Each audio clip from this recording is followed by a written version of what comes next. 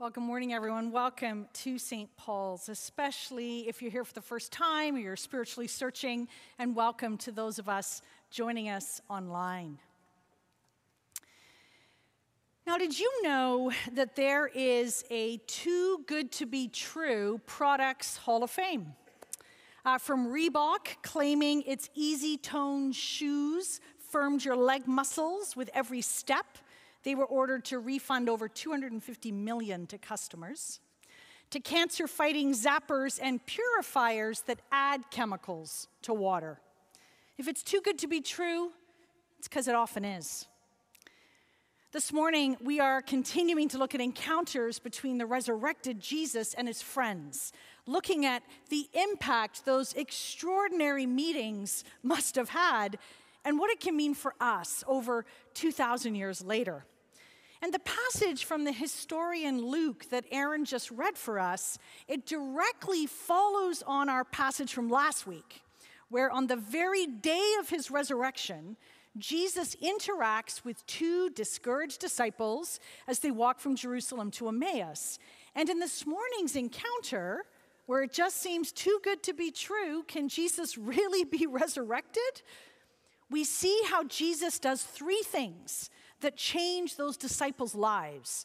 And if Jesus is risen, a fact that we are all in on here at St. Paul's, then Jesus can do the same things for you.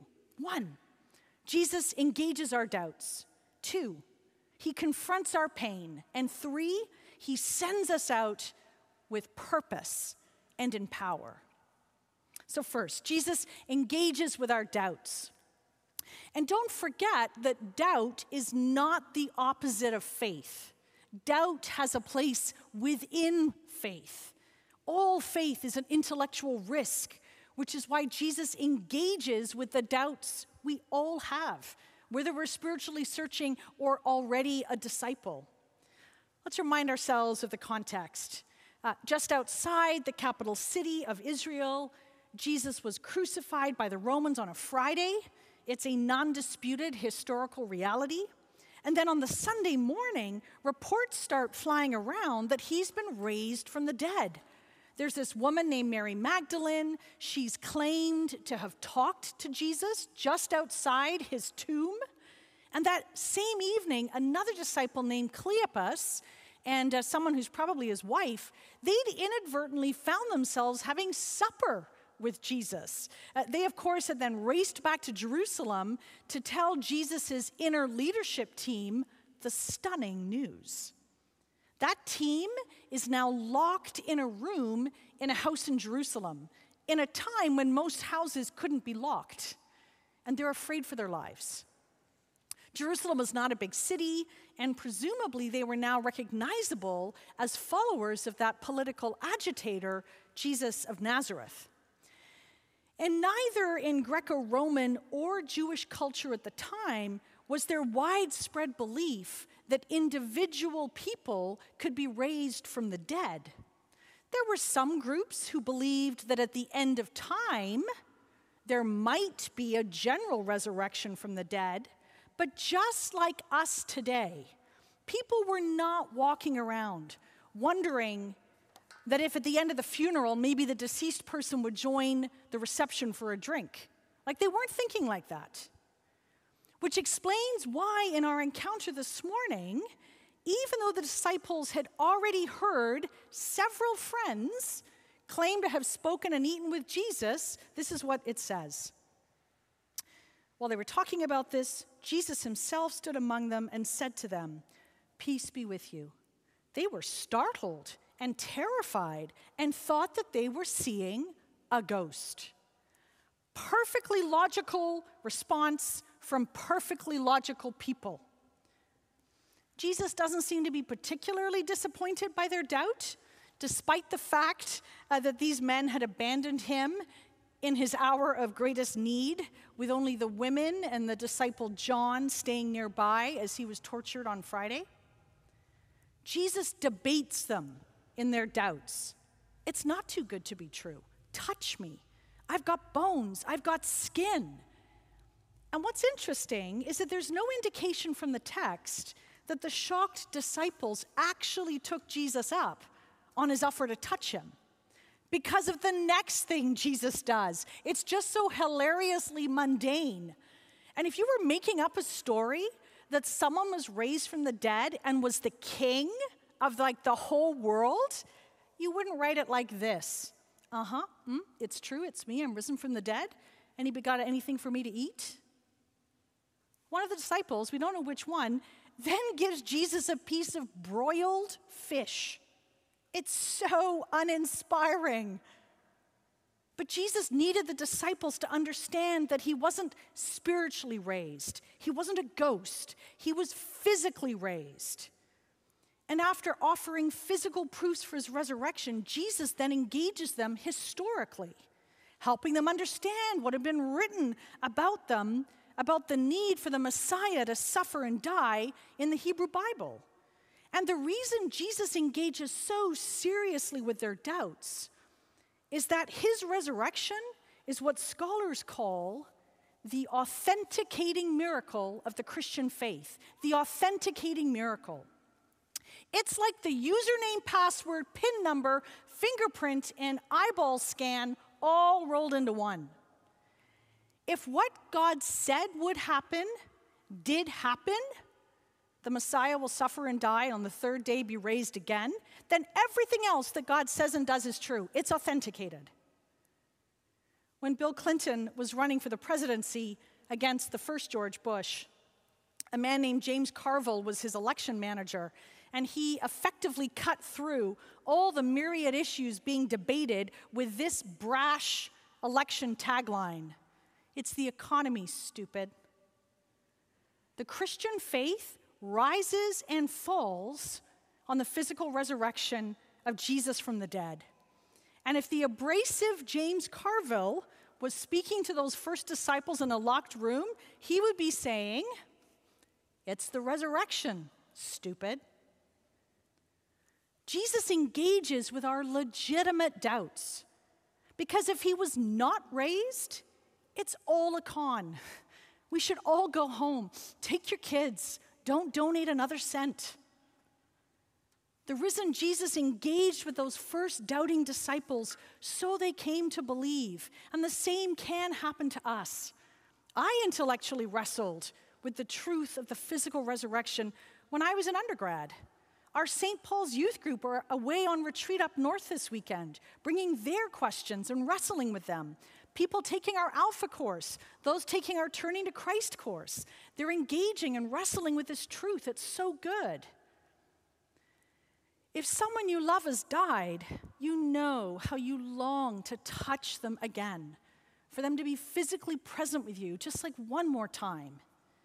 And it's this tangibility that we yearn for. And it's what the resurrection of Jesus gives us.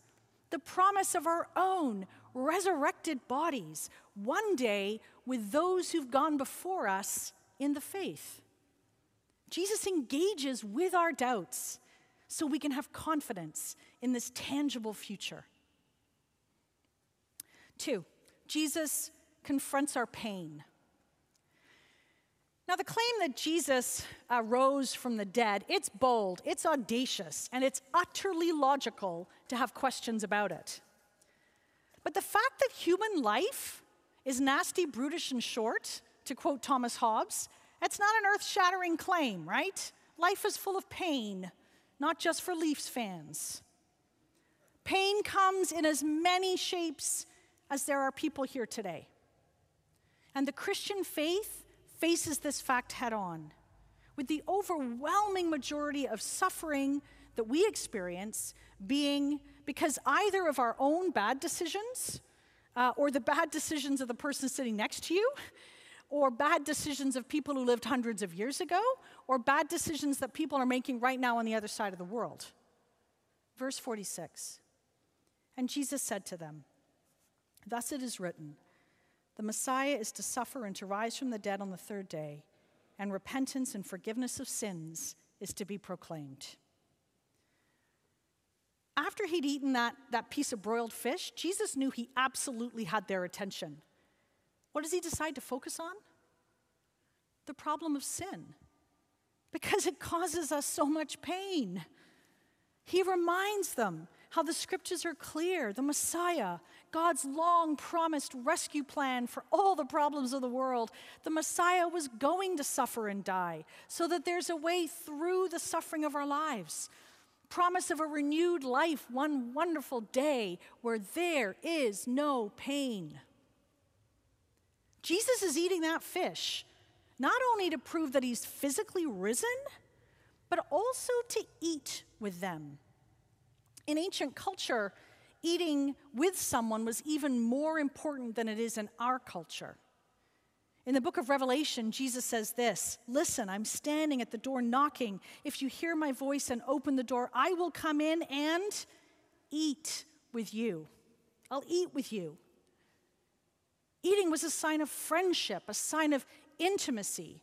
And Jesus is eating here in front of friends who just a few days ago had abandoned him. Jesus ate with those two disciples on the road to Emmaus. Next week, we're going to see how Jesus ate breakfast on a beach. Jesus has come not to judge and condemn us, but to confront our pain, forgive and heal us. And if, like me, you regularly fail, spiritually, morally, intellectually, if one day you think that your breath will become shallow and that death will descend, then for him who is the resurrection and the life, you are just his cup of tea. The risen Jesus wants to eat with us on the often painful journey of daily life. Lastly, the risen Jesus sends us out with purpose and with power. We're meant to lead lives of meaning and purpose, but many would struggle to say what that purpose is.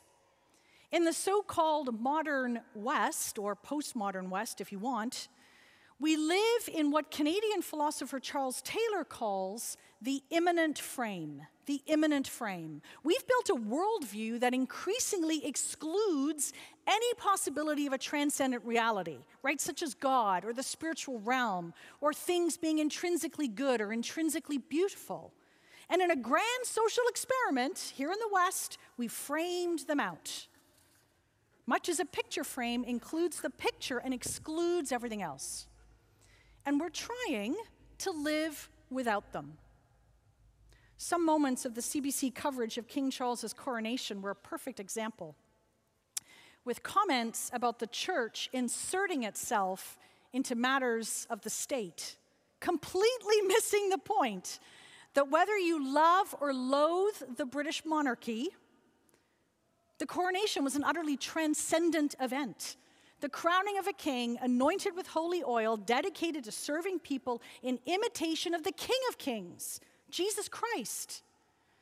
And the result of this framing out of the transcendent, well, we certainly have a more kind of a certain freedom.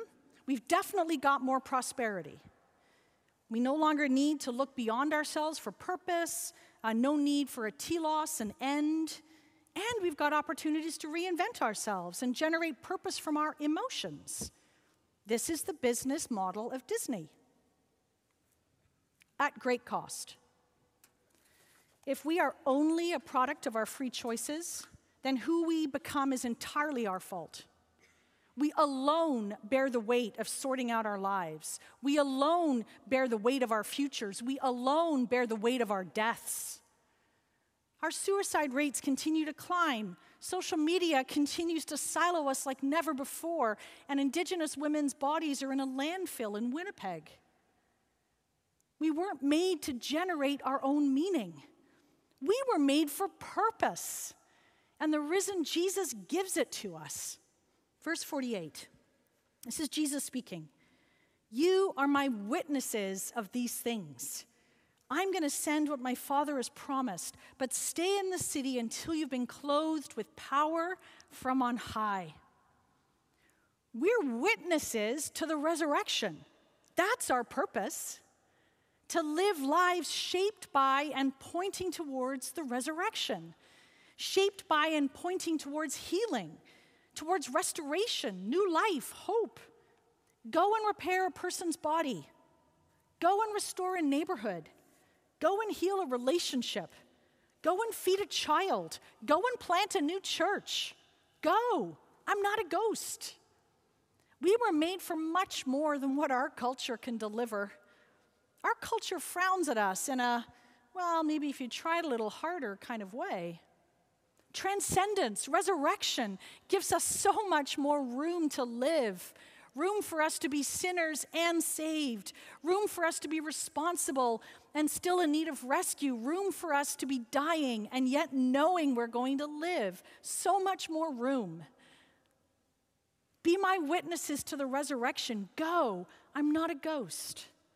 Announce to the world through your words and your actions that the resurrected Jesus is King. Practice resurrection. And this purpose, says Jesus, it comes with power. What God the Father has promised, the power of the Holy Spirit, the power of the risen Jesus can animate our words, can animate our actions.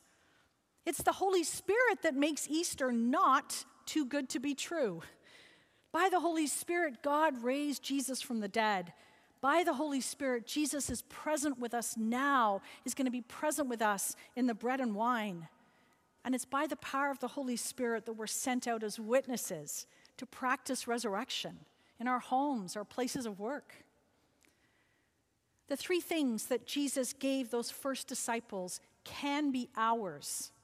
Our doubts, they can be engaged. Our pain confronted. And we can be sent out with purpose, in power. Where you're seated, let's pray.